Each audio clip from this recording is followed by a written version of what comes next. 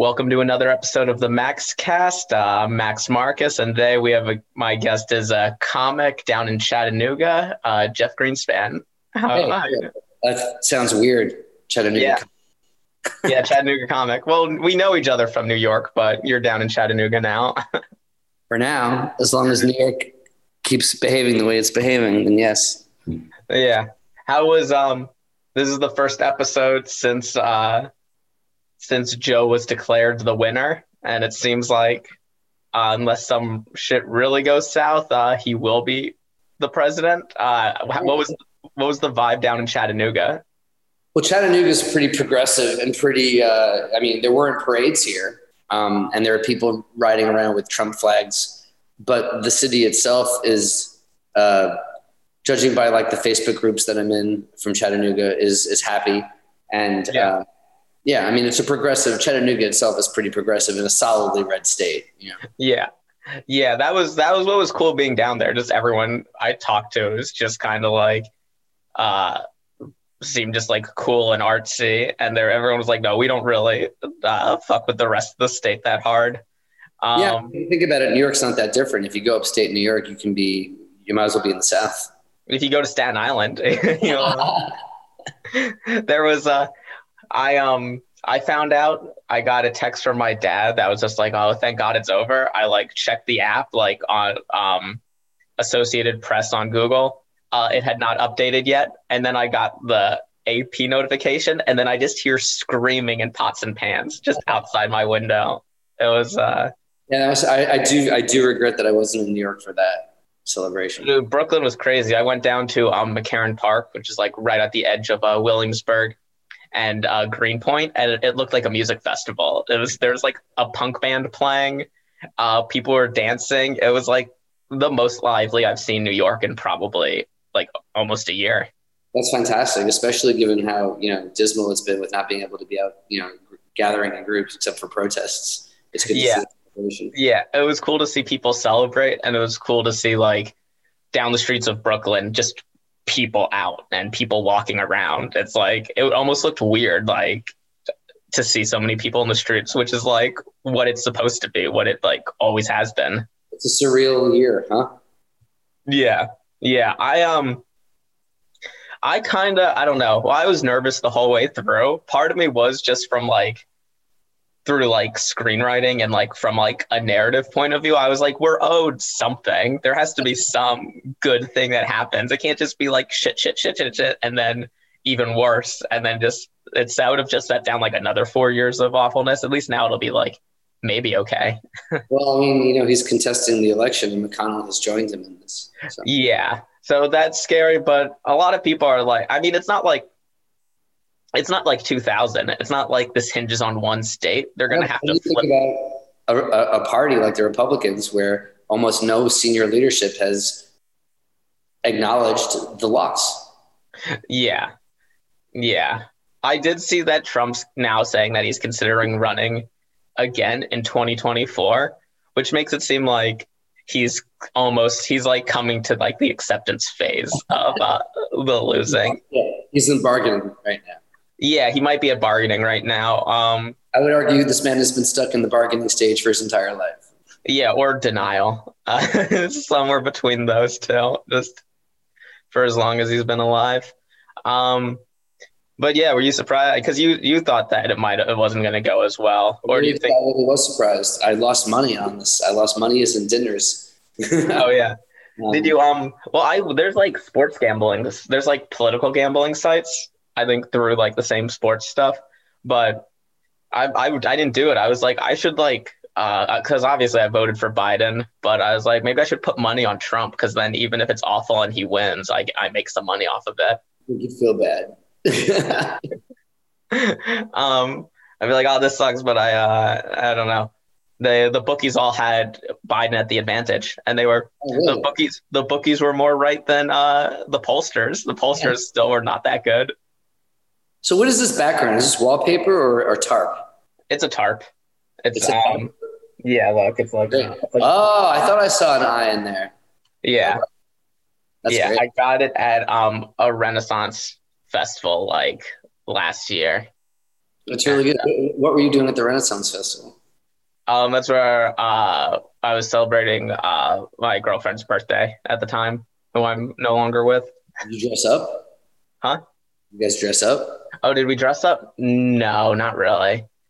I bought that and I bought a knife, but I did not dress up. But yeah, it was a fun time, but it doesn't matter. That was a while ago.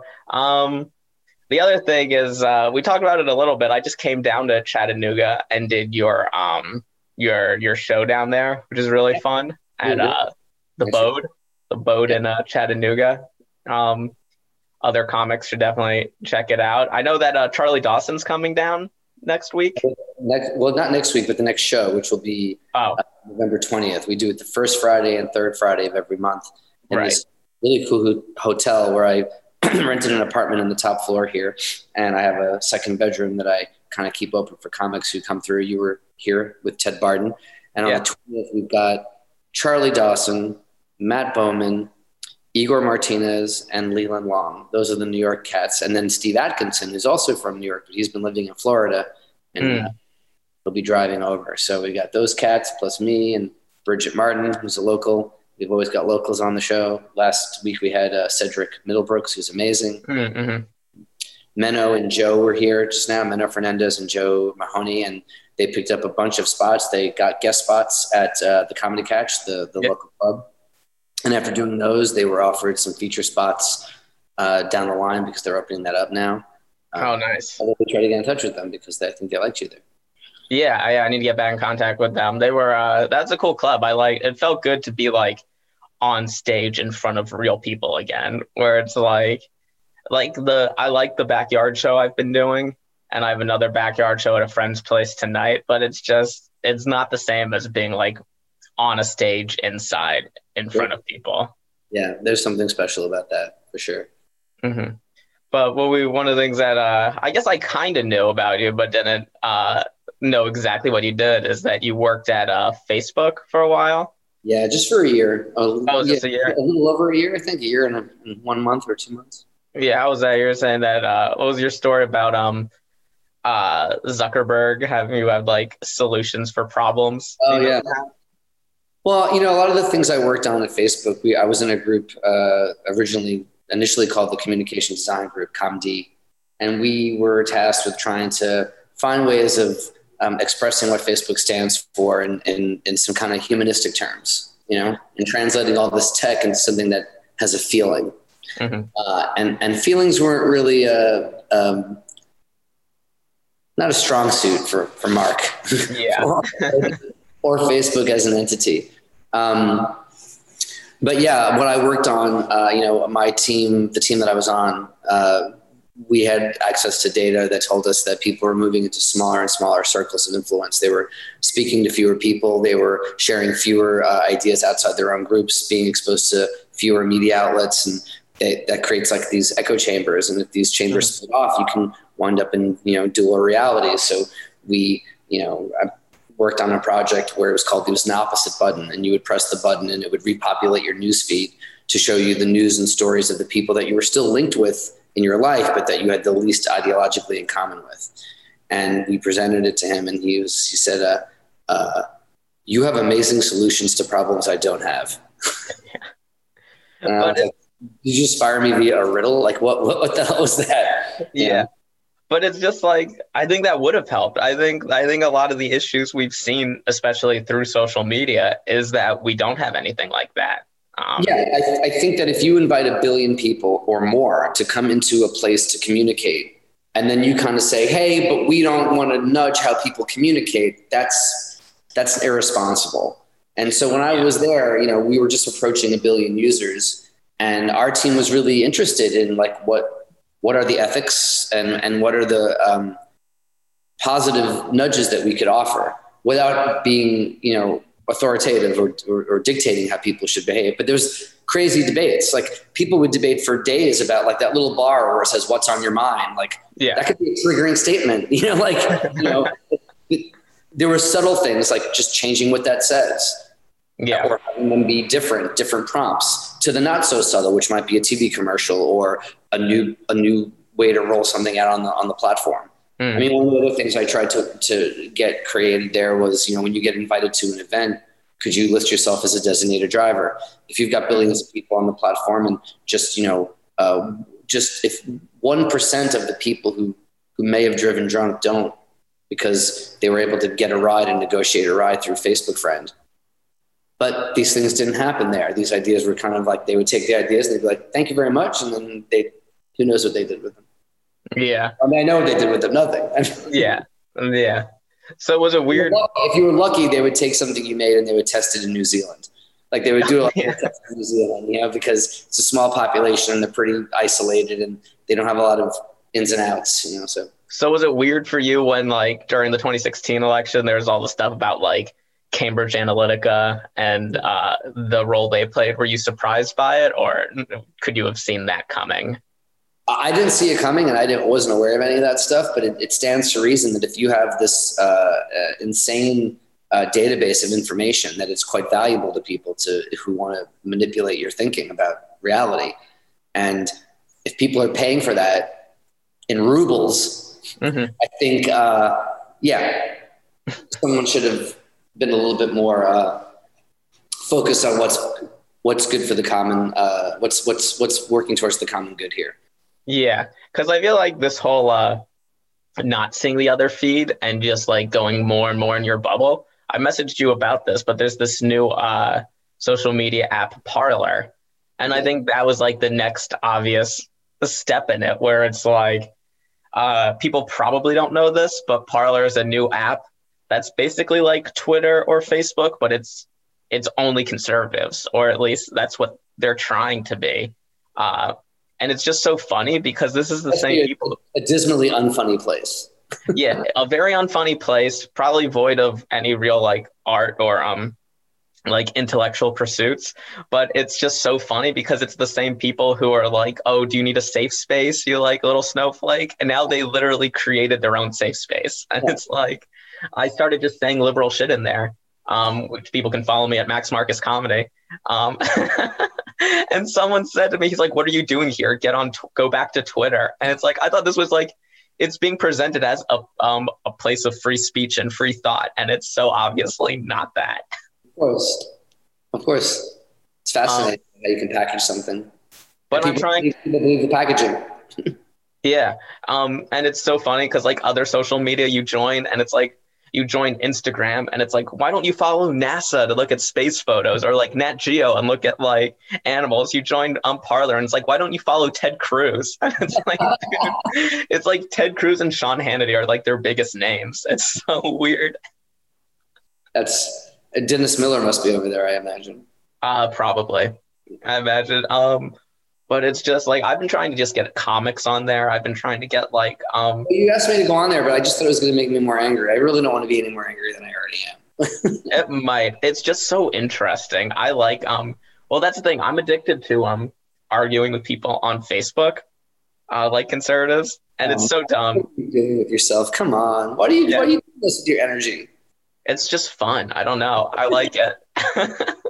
But then this becomes an app that's only that. So it's only, instead of like having to find the person through like the NPR comment section, it's now just like, no matter, I just open the app and it's craziness. But I'm also trying to get it filled with like leftists and like transgendered communists. That's like, I'm really trying to flood it with. Well, can they have their little space? No. Well, no one else does. I mean, that's the thing. It's like people are like, oh, Facebook's so liberal. And it's like, dude, it's really a lot of people's conservative uncles. So it's like, you already had Facebook. Facebook's pretty like conservative. You needed to like it. Well, because really, I think it was just I don't understand about Twitter. Like, if they could just choose who they follow on Twitter. So, yeah, well, the issue is that Twitter's now like fact checking and are putting in messages like, this is not true. And they don't like that, or they're just like, hey, that's hate speech. You can't really say the N-word. And they're just like, well, let's go to Parler. We can say it there. And it's just like. Well, I guess it's really important for people to say, the words they desperately need to say. Yeah, no. So it's, I just have friends. I mean, obviously comics, I had you up. I have a friend who's like, very leftist. Like, I don't know what like he's done with like Antifa, but I know he's like friends with that whole crew. So I just think that would be a fun bunch to get onto Parler and just like Okay, so we should follow you where on Parler? Max Marcus comedy on Parler. Someone was like, I up and it's like How do Reddit you where you spell can Parler? Tell people how to spell it. yeah, it's Parler.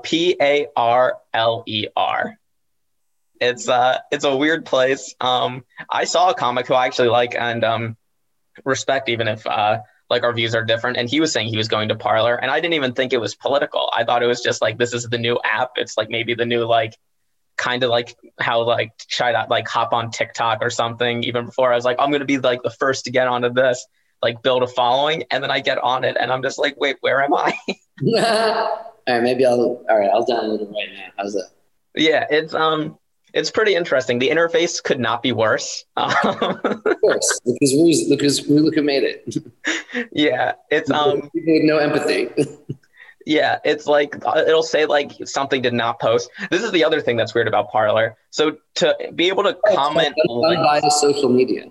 yeah, unbiased social media that's only conservatives, but it's so funny. It's you need to be like verified to post links or even like pictures or GIFs on someone else's post. And the way to get verified is they'll scan and take a picture of either your driver's license or like your passport.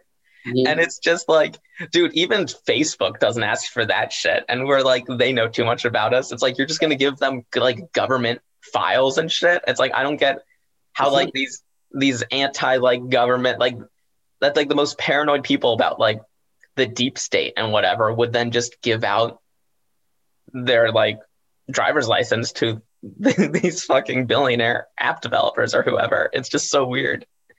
It's so weird. But the other place we were talking that you worked at was BuzzFeed. Yeah, after Facebook, I went to BuzzFeed. That's why I left Facebook. I should have stayed at Facebook, I think. Yeah, you think Facebook would have been better to stay at than BuzzFeed? The pitch that BuzzFeed made to me was, they knew I had known the CEO of BuzzFeed a little bit prior to working there, Jonah Peretti, who did a lot of viral projects and cool art projects on the internet. And his sister is a comedian, Chelsea Peretti. Oh, shit. I didn't realize that. And so we knew each other, and he kind of knew that all this, he was aware of the things I was pitching at Facebook, and he knew that they weren't going to make any of those things. And at the time, BuzzFeed was, really was like a stand-in for internet culture at one point, popular internet culture, at least mainstream internet culture. And so he was like, all those things that you don't make at Facebook, you can make them at BuzzFeed. And that was a really intriguing idea. I was already making pretty good money at Facebook, and they were going to take care of me, in the future if I had stayed. But I really wanted to make stuff, or I really thought I was going to get to make stuff. Yeah. And they also let me hire a couple of friends, So I was able to hire the people that I was doing these kind of viral projects with. They got jobs too, and we became like a little team. And it didn't last very long. I think I was there for like 6 months, 7 months. Yeah. I mean, I don't know if you want to get into like what went down there, or I know you're talking about. Different. I mean, they. I try to see it from their point of view now. I didn't at the time, but they were in startup mode, and they really need to make certain numbers. They need to close. The engine of that was the sales department, and I didn't think that the chief creative officer, the creative department, was supposed to be beholden to the sales department. I know we have to work together. So, an example is, if someone in sales has a meeting with a big, a big brand, some dog food brand, and they want to spend X hundreds of thousands of dollars on BuzzFeed. Well, there's this input, there was this race to go in and present ideas really, to me, in my mind, pretty shoddily, like just let's grab some ideas and throw them together for this meeting. And my process was, let's figure out what's your business goal? What are your competitors saying? Do a kind of a somewhat of a responsible audit of what is out there. What's the culture talking about? Let's figure out some strategy of what do we want to say and how do we want to say it? And their view was, I was old school and old, and that's the old ad world, and we have to move fast and break things, which is a poster that you see everywhere at Facebook, although BuzzFeed was kind of co-opting it. And they were like, hey, we need to just move fast and do things fast and just throw things against the wall. And I was like, yeah, that's not what I do. And Mm-hmm. they felt like I was slowing things down, and they thought I was there to accelerate things. And it became my take on it was that they really just wanted a fast food clerk who would take a bunch of orders and throw out some slop. And, you know, the things that I was making that did go viral, that brought me to their attention, weren't just thrown together in 10 minutes, you know? Mm-hmm. So I didn't manage up, as they say. I was able to get the people below me to get paid better. I was able to get the people who reported into me, I think, more interesting projects. I think I was able to help some clients do some work that was interesting, but they were, at the time, even when I left, they were still stuck in making lists and selling lists to brands. And also there was this thing called native advertising. It used to be a real big buzzword, but it was pretty much the same thing as advertorials in magazines, where it looks like it's part of, you know, the magazine you're reading, but it's actually paid content. And I think there's some ethical lines that were being blurred. Yeah. I think we talked about that also. Like, I worked for someone who basically who's very conservative and would rail against the New York Times, but then buy out ads and kind of buy those ads out in the New York Times. So it was like a very weird business practice of just like railing against like the liberal media, but then also like kind of paying to put your lies in it. So it was just like, well, you're the one lying in the New York Times. I mean, all these media outlets are biased towards the people who feed them. Yeah, for sure. But yeah, we kind of touched on this at the beginning, but you're now down in Chattanooga. Chattanooga, Tennessee, y'all. Yeah, doing some cool comedy stuff down there. Got a good show going. Every 2 weeks. We had our third one. It was the third sellout show in a row. You were in the second one. Yeah. No, it was cool. It was a good experience. Well, the thing I tell people from that weekend that I think like hit the most was probably the last night with like the couple from Alabama. Just because they liked me and they wanted me to go back up on stage, and I was just like, oh well, I know people in New York think I'm funny. I've like done well here, and I was like, oh, so people in Alabama like me too. It's just kind of like it like kind of solidified like, oh, I could maybe go.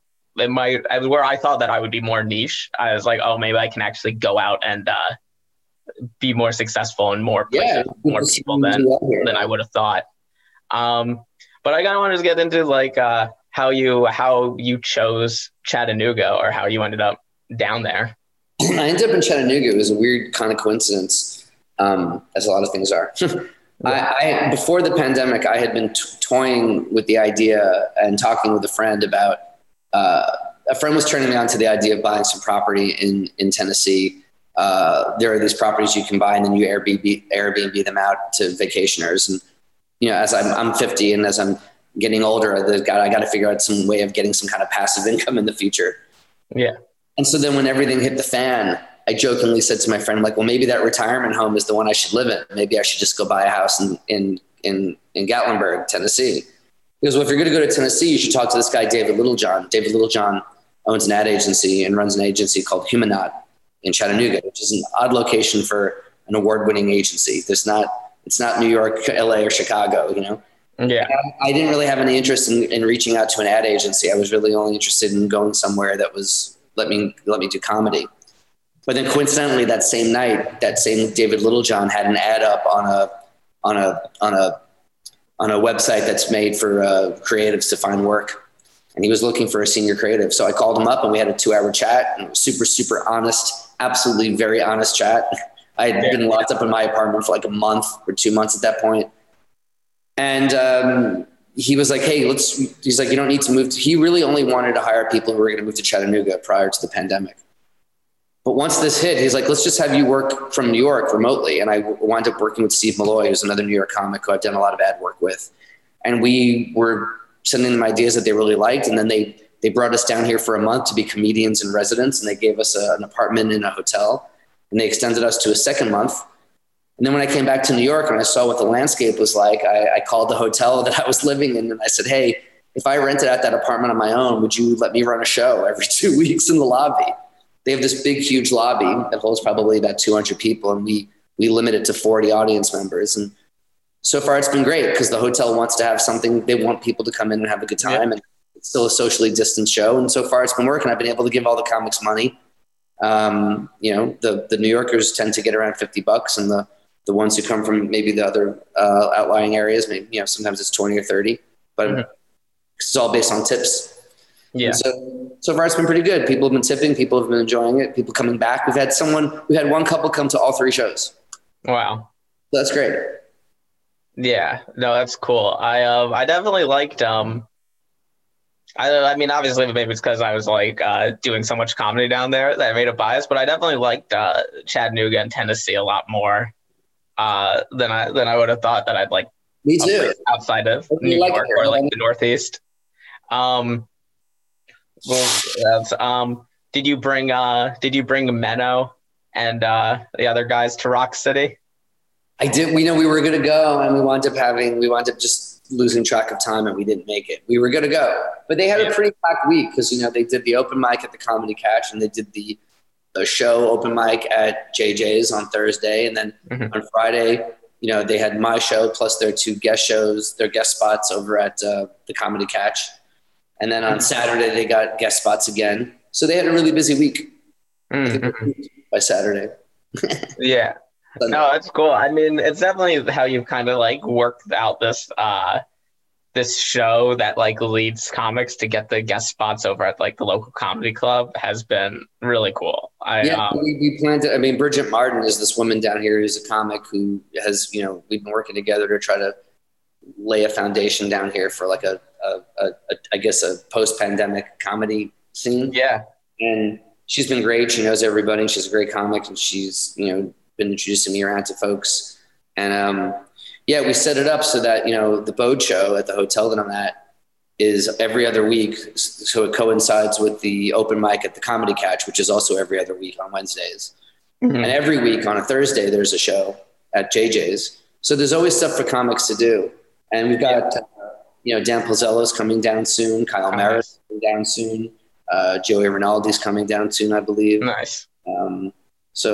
It should be pretty cool. And then when some of the comics come by, they swing by the ad agency, which is Humanot, and they've auditioned for roles. Some of them have got some paying gigs already. Comics who just got callbacks, they sent in their auditions via Zoom. But the comics who come into town, like Ted Barden and Menno and Joe, they just go down to the studio and they film their auditions. And hopefully you did an audition, I believe, right? Yeah, I've not heard back from them yet for the CBD thing. May not have gotten the call back then. I don't know. I don't work there. So. Yeah, no, it's cool. And definitely, I mean, I'd be more interested in like the writing side of it than the acting in it. But we've been bringing comics into the writing too. I ran a writer's room of a bunch of comics, and Tom Luciano was in there, Nick Tillelli, and Mena Fernandez. Oh, nice. We had a bunch of comics in there. I can't remember everybody's name right now. It was a bunch.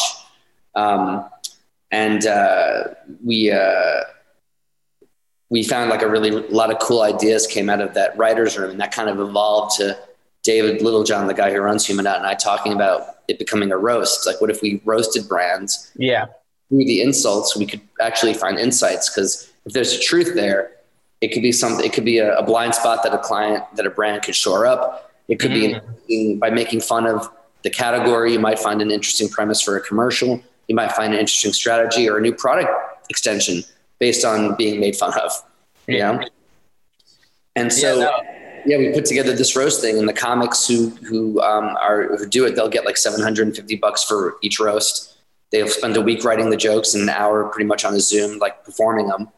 And we're hopefully going to lock that up soon. Some clients have been biting, and I think they're just shoring up the contracts then, and that'll start rolling out soon. Yeah. Yeah. No, that sounds really cool. Definitely, if there's any opportunities, I'm down. Yeah, I mean, of course. Yeah. With that.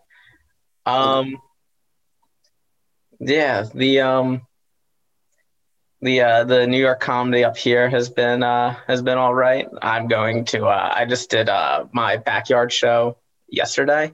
How'd it go? It was pretty good. I have another one that I have to get to soon in Bushwick, but I got Ian Fidance to be on both of them back to back. He's cool. Yeah, no, he's great. I'm gonna try to get him on this podcast at some point Oh, soon. Um, but yeah, this kind of might be a little shorter episode than normal, but that also might. that was interesting enough to keep it going for you. No, this one was good. I just gotta get to Bushwick. All right, Um, to Bushwick. It was really great having you here. I love the shirt with the ducks on oh it. yeah, thanks. Yeah, no, this is a good shirt. It's like $5 at Marshall's. That's amazing, dude. If you see another one, get me one. Oh yeah, for sure. I was gonna say, but yeah, I think it's good that it might be a shorter one. People might listen to it more. Well, if anyone's interested in the show, if they're a New York comic and they want to be on the show, they can just hit me up at Yeah. jeffgreenspan.com is my website. You can email Yeah. me. And there's info about the lineups or at bodecomedy.com, which just takes you to the Team Comedy website. Team Comedy is, me and Jason Choi and Tom Luciano and Steve Malloy. We were producing shows in New York, and now I guess we're producing them in Chattanooga now too. Yeah. No, I've been telling comics that I see up here definitely to like hit you up and Thank you so check much. it out. Yeah, I had a great time down there, and any comics who listen to this or just know me should definitely reach out to Jeff and yeah, Thanks for having me. Thanks for having me talk with you on this thing, and good luck at the mic, man. Yeah. Thanks for doing this, and thanks for listening. This has been another episode of the Max Cast. I hope you enjoyed it.